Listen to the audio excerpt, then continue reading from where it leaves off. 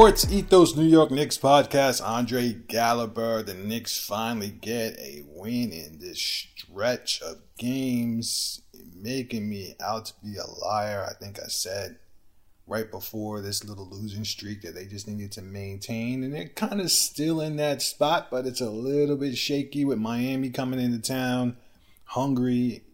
They took a bad loss to the Nets though, which was a little disappointing. But they're hungry. There was a lot of trash talk in that last Miami game. The Knicks got to be ready tonight. Brunson just doesn't look like he's going to be playing. He's still got that little soft cast on his hand. I'm really not even sure what the injury is at this point.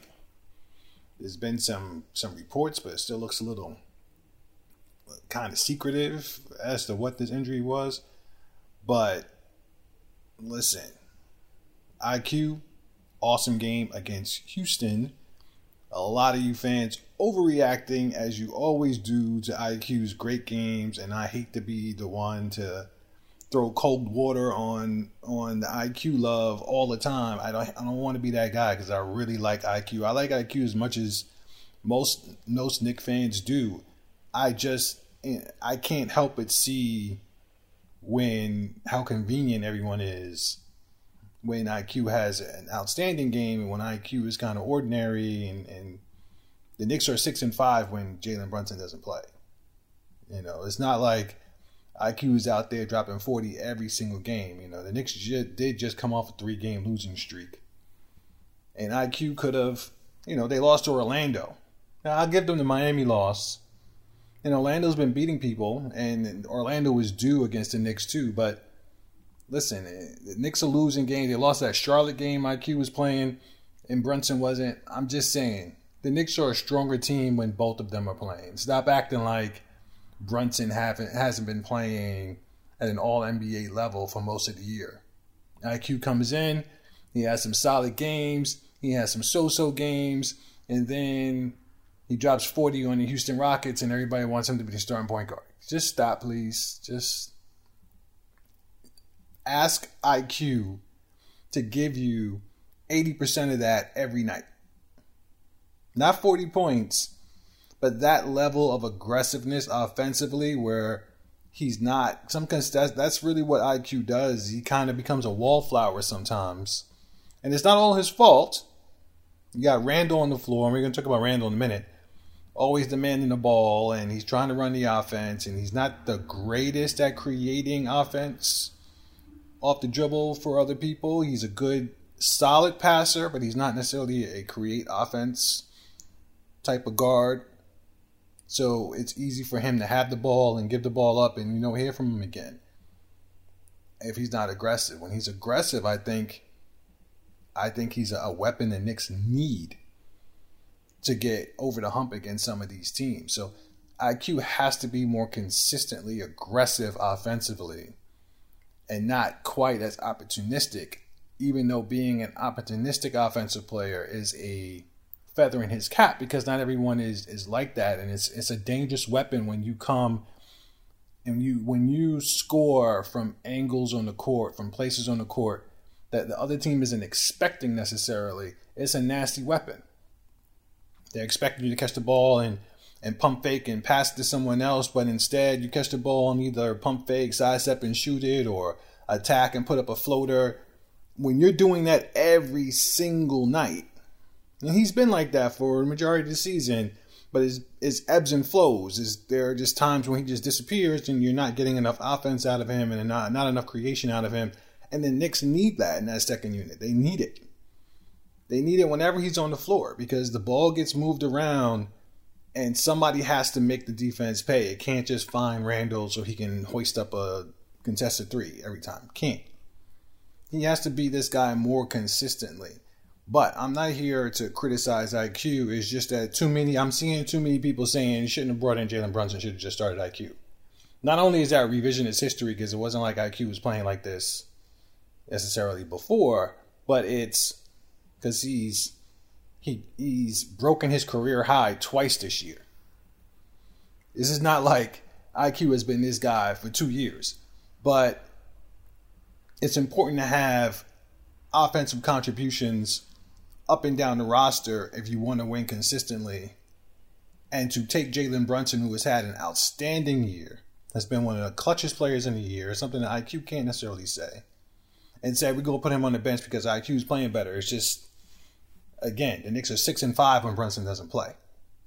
Okay, and the Knicks defense hasn't necessarily been stellar since Brunson has been out, even though we know Brunson is not a great defensive player and IQ is. It gets a little overstated a little bit when he has to be the sole contributor at the point guard position against starters every night. Things get a little bit different. I'm not saying he's not a good defensive player. I'm just saying sometimes it's sweet when you're coming off the bench. Sometimes it's sweet. And he plays with the starters a lot. He's a weapon when he plays with the starters. I think if he can play consistently, aggressively, offensively with the starters, when Brunson is here, the Knicks are dangerous. When he gets back into wallflower mode, that's when the Knicks get into trouble with that second unit. All that to say, stop with the IQ over Brunson nonsense. Stop it. You sound like the most ridiculous type of fans out there with that nonsense. Jalen Brunson has been awesome all year. You have not seen IQ be Jalen Brunson all year, every single game. You've not seen it. You've seen him be similar to Brunson in spurts, and you've seen him be a starting caliber point guard more often than not, but you have not seen him be Jalen Brunson. You've seen him attack defenses that were not ready for him, and were not scouting him, and were not keyed on him the way they are with Brunson. And that does bring me to, I just want to talk about Julius Randle for a little while. I've mentioned this, I think I mentioned this last episode. Julius Randle has been on a downward spiral, I would say, for like a month now. All of that meditation before the game, getting your mind right, all that stuff, it seems to have taken a backseat, and you're seeing a lot of the same bad habits that you saw last year. And you've been seeing it not just in the last week, okay? You've been seeing it for like a month now. He's always with the sourpuss. You don't see him smiling the way he was early in the year, smiling around, joking. It's almost like he was taking the game too lightly for, like if you were just on the outside looking in and you took a glimpse at it, it kind of seemed like he was just taking the game too lightly. But as someone who was watching the game, you saw the intensity was still there after the first couple weeks of the season. The intensity was still there. He just had a lighter mood. And just recently, you just don't see him congratulating teammates the same way. You just don't see him getting excited for teammates the same way. You've seen his body language towards teammates being very poor. And I understand the body language police come out. Oh, it doesn't always mean what you think it means. Listen, for you irrational Julius Randle defenders of last year, I'm not talking about this year where he's been awesome for the most part, but there are still many of you, and I see you on Twitter, you know who you are, who like to act like last year didn't happen because he's been good this year. That's like a disease that I see a lot of you people have. Where because somebody is good now and they were bad before doesn't count anymore because they're good now. You want people to apologize because because they were being criticized for being bad before because they're good now. No. They were bad before. That happened. And they were criticized for being bad. Julius Randle, there have been stories written. Some of you guys, you don't read, you don't really follow the team the way you need to if you're going to be this opinionated about the team. You could be a fan and just watch the games, but if you're going to be opinionated about the game and about the team, can you at least consume information? There have been stories written about Julius Randle being or getting a talking to by assistant coach Johnny Bryant about his behavior and his mood on the court. And he was asked very clearly, are you the type of teammate that you would want to have? And he had to look himself in the mirror. He talked about this. He talked about it. Last year, he was not good. So you guys are defending his behavior last year when he's not defending it. So what are you going to say now? You're going to say, oh, he's just saying that because he has. Why would he have to say that if he didn't do it? He had to make a change. Julius Randle is sitting on the bench with an assistant coach guiding him through a visualization and meditation before the game to calm his ass down so that his mind is in the right place. Meanwhile, you dimwits are on Twitter talking about everyone else is wrong for pointing out what that behavior was last year. Like, you're seeing him needing to improve and find ways to augment the behavior. So how can you say it didn't happen? How can you say that? It's ridiculous. It blows my mind. Yeah, he was that guy. He was off his rocker last year, and you're starting to see in the last month or so, you're starting to see it again. You're starting to see it again. And IQ, he had a little incident with IQ. It's a little bit overblown at this point. I'm not saying it wasn't a thing. It was a thing, but it's overblown at this point. It's been discussed too much. Right? You got people looking at pictures of them on the bench, not talking. Like, stop it. Okay? They argued. They talked about it. It was over. All right? But IQ talked about it in a post-game interview, and he said, listen, everybody wants to win, and he said it's not just the basketball. And that triggered me. I'm like, well, okay, what is it then? What do you mean it's not just the basketball? Then what is it? Is there something else going on? Is there something going on in the team, within the team that we need to know about? Because it's playoff time. It's down the stretch. Don't think Julius Randle is going to be different in the playoffs than he is right now, because the Knicks are essentially in a pseudo playoff right now. Right? They needed to just stay the course. I'll stick to that. But they're in a pseudo playoff right now. They have a 2-game lead on 2 teams for that 5th seed. So the idea that Miami game, like in Miami, I won't say it was necessarily a playoff type atmosphere, etc. I won't say that. This Miami game here in New York, it is.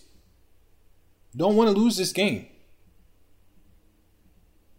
Okay? You didn't want to lose this game you don't want to lose any of these games, really, but you didn't want to lose that game against Houston either. And Randle played pretty decently, but again, you didn't see his attitude being different. And although, again, I'll acknowledge those of you who want to caution us from reading into everything we see on the court and behavior-wise, I get it, but please understand that this is what he did last year, and this was a behavior that he admitted he needed to change. So you can't really criticize people for seeing the same thing and calling it what it is. Calling it how they see it. You can't do that. He's doing the same thing he did last year, and he had to change his behavior. Okay? And his teammates, I give them all credit for the patience and allowance and tolerance that they showed Julius Randle. Because on the court, he is not the best teammate in the world. Now, if you disagree with that I'm not sure if you ever played with teammates. Because the last thing you want is someone who doesn't rush to pick you up when you fall down, doesn't rush to dap you up when you get an one and make a nice play, will look you off on a swing when the ball finds him on the perimeter. He 100% does that. Look you off. 2 people on him and doesn't make the pass, and instead takes a contested 3. He did it last night in Houston. He did it to IQ. IQ was 1 pass away. He was in the corner. There were 2 defenders on him. He like kind of, not really pump fake, but kind of motioned towards IQ. IQ's calling for the ball. And not every time a guy's calling for the ball, he's open. But he had 2 guys on him. That was the play. The play was to throw it to IQ. If you weren't going to throw it to IQ, then whatever decision you made had to be superior to that one. And what did he end up doing? He ended up taking a contested 3-point shot. So again, his teammates have been very tolerant of his shot selection, of his poor decision making down the stretch of the games. He's one of the worst players down the stretch of games in terms of turnovers. That's a fact. That's a fact. When he gets double teamed, he doesn't always make the right read. I don't care what Mike Breen says. All respect to the Hall of Famer. He always gives Randle kudos for making the right decisions when he's double teamed. He doesn't make the right decisions all the time when he's double teamed. He holds the ball too long. He's gotten a little bit better at it the last quarter of the season, I would say. He's gotten a little bit better at that. But he holds the ball too long. He tries to make difficult passes instead of a simple pass. When guys come with the double team, he's not quick to kick that ball out, and he will complain if the ball's not kicked out to him and someone else is double teamed. He acts like, on the court, he acts like the worst kind of teammate. I will roll around the dirt with anybody on that. Okay? With anyone. He acts like the worst kind of teammate on the court. He is not the most... Now, off the court, everybody says great things about him, so I can't speak to that. On the court, that's why he gets so much hate from people who actually pay attention. And I think there are excuse makers for him. But if you're actually watching and you know, like, that's not how you act. You don't behave that way. All the histrionics when he doesn't get the ball, he doesn't make the right play, the huffing and puffing. It's like, listen, man. Listen, come on. Enough is enough.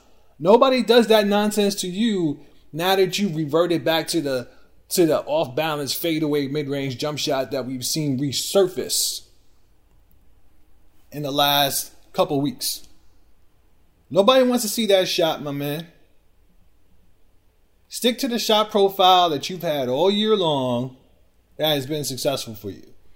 The contested three-pointers and drives to the rim a little bit, and we've seen a few more drives to the rim. That's a good thing from him, but let's stay. I don't want to get into the weeds of the basketball right now. It's just the way he's behaving. It can't be a coincidence that the Knicks just don't look as sharp. And they had a long layoff before the Houston game. Maybe they were able to get some things right, but that's Houston, so it's hard to really gauge it. You're really not going to see until, like, this Miami game is a huge game. Miami's a tough opponent. And Jimmy Butler gets all the calls. So it's a really tough opponent.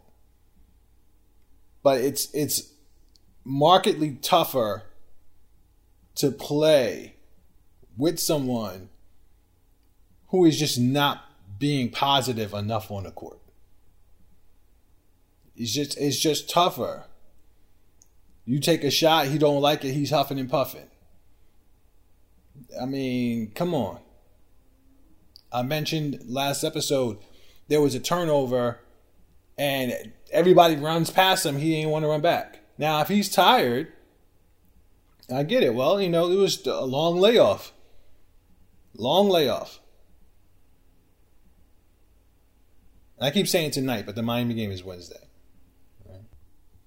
And that'll be the second half of a back-to-back for Miami. It's a game the Knicks have to win. And down this last stretch of games, the Knicks should be pulling together after having the success that they've had since the All-Star break, the trade deadline with Josh. It should be pulling together. It should not be worse than it was before.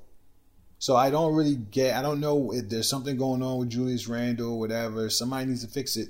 This is not the time for him to revert to the worst version of himself. And I think he's derailing the season by acting like that. I don't think it's a coincidence that him acting like that and the Knicks just not being quite as sharp as they were before. I don't think it's a coincidence that those two things are happening at the same time. And just like I don't think it's a coincidence that these things are happening as Jalen Brunson is dealing with some injuries. You had the foot injury a couple weeks ago. Now you get the hand injury. If you're going to be the leader of the team, if you want the MVP chance when you're at the free throw line and everybody else gets and they really don't want to give it to you, unless you're scoring 50-plus points, all right, you got to be a better teammate visibly on the court. And I think that's just going to help everyone else. I do want to shout out RJ Barrett.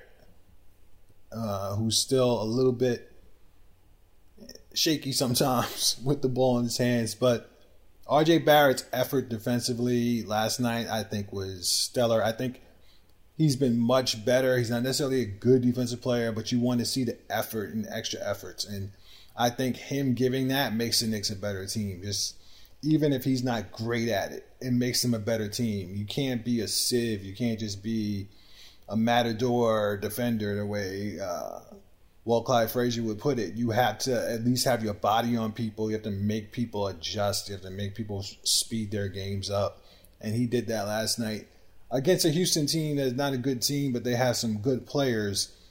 I saw him get over screens with some gusto last night, and I want to point that out because that needs to be his baseline now going forward. You can kind of do a before and after video with RJ Barrett when it comes to him giving effort defensively and just kind of standing and staring and not chasing balls down. I would hope that Josh Hart rubbed off on him and a few of his teammates, but it seemed like he might have. I think the layoff before the Houston game may have gotten some bad habits out of the Knicks. I don't know if their Achilles heel at this point is solvable at this point in the season, and that's the fact that teams are attacking the Knicks with pace now. They don't come down just trying to run their half-court offense and take their time. They come down playing with pace and attacking, and you're seeing a handful of teams attacking the Knicks that way now. And now that the season's coming to an end, I think you see a lot of teams especially teams like Houston, Orlando, where they've put a lot of the pressure aside and they're just going out there playing. And I think the Knicks are vulnerable to that. I think they are used to sitting back and waiting for the team to start running their sets and then play defense, whereas these teams are coming down and they're just attacking. Attacking from all angles and attacking from all positions. Something the Knicks should do more of. And you saw a little bit of that in this Houston game. And again, I'm hoping that little layoff they had before it is helpful to the team and diversifying their offensive attack and shoring up their defensive strategies, because you saw a few things. You saw Hartenstein pin down a mismatch and get the ball. Josh Hart was, of course, responsible for that. You saw Hartenstein get the ball to the free throw line with some cutters around. You've seen that sprinkled in the last couple of games. You've seen Mitch turn the corner, dribble and drive. You've seen it once in the last handful of games, but I'm hopeful that he and Obi Toppin start looking at the rim instead of just doing the arbitrary dribble handoffs at the top of the key, because the lane is open a lot of times, and if they just turn the corner instead of just looking to pass, something that Quentin Grimes has done as well, where he stops playing aggressively and just starts looking to make the next pass that the play calls for. I hate that. There has to be some more read and react to the offense.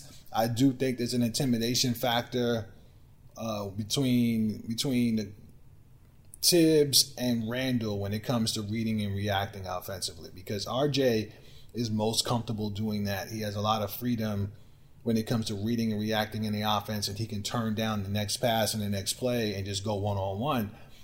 And there's a lot of mixed results when he does that, but you can see that he's breaking the play, and I brought this up earlier, you can see Julius Randle getting frustrated with him if it doesn't turn out. And I think Quentin Grimes, Obi doesn't play with Julius, but also with Obi is more so a pressure that comes from Tibbs. But Quentin Grimes, less so Mitchell Robinson, because I don't think Mitchell Robinson really cares that much if somebody is mad at him.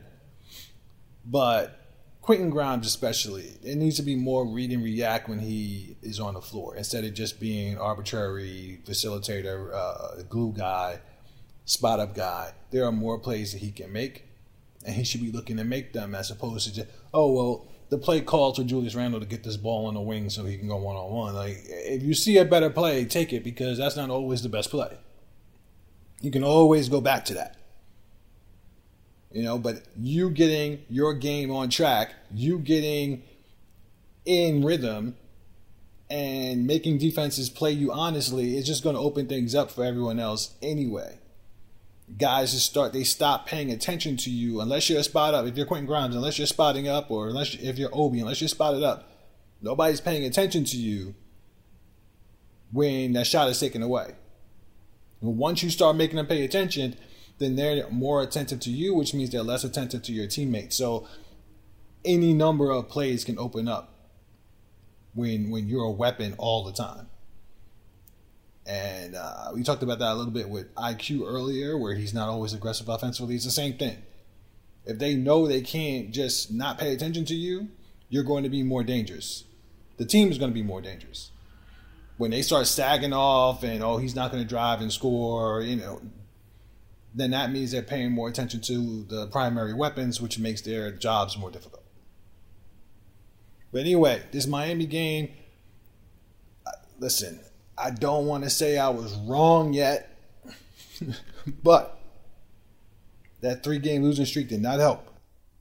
Still 2.5 game lead, which is about where it was when I first made that comment. So in reality, it's right back where things started.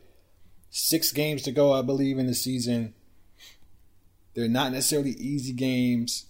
The Wizards, the Cavs, Miami, I think that's who is coming up next. I think the order is Miami, Cavs, Wizards. The Knicks should beat the Wizards, but the Wizards have a lot of confidence when they're playing against the Knicks at this point, but they should win that game. The Cavs game is a little concerning. That's a game that's not necessarily a game the Knicks need to win, but it is a game where the Cavs are going to look to send a message.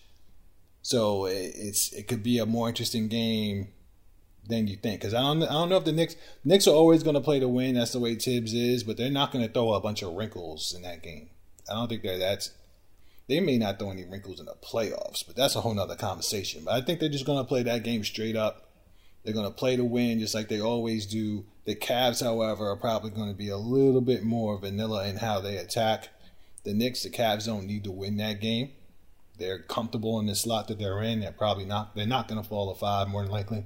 They're not going to get up to 3. Let me see, how many games are they out of 3? Actually, they got a chance at 3. They do have a chance at 3. Only a game and a half out of 3.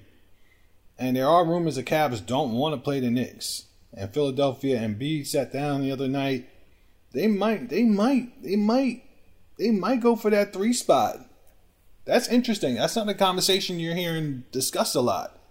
The Cavs just being a game out of the third seed? I'm going to keep an eye on that, because it would be pretty funny if the Philadelphia 76ers fell to that 4th seed and that's who the Knicks had to play in that first round, and the whole importance of keeping that 5th seed was to stay out of the 6th seed so you didn't have to play Philly. That's funny. That's funny. But anyway, make sure you don't forget sportsethos.com, at sportsethos on Twitter, at ethosNicks. Until next time.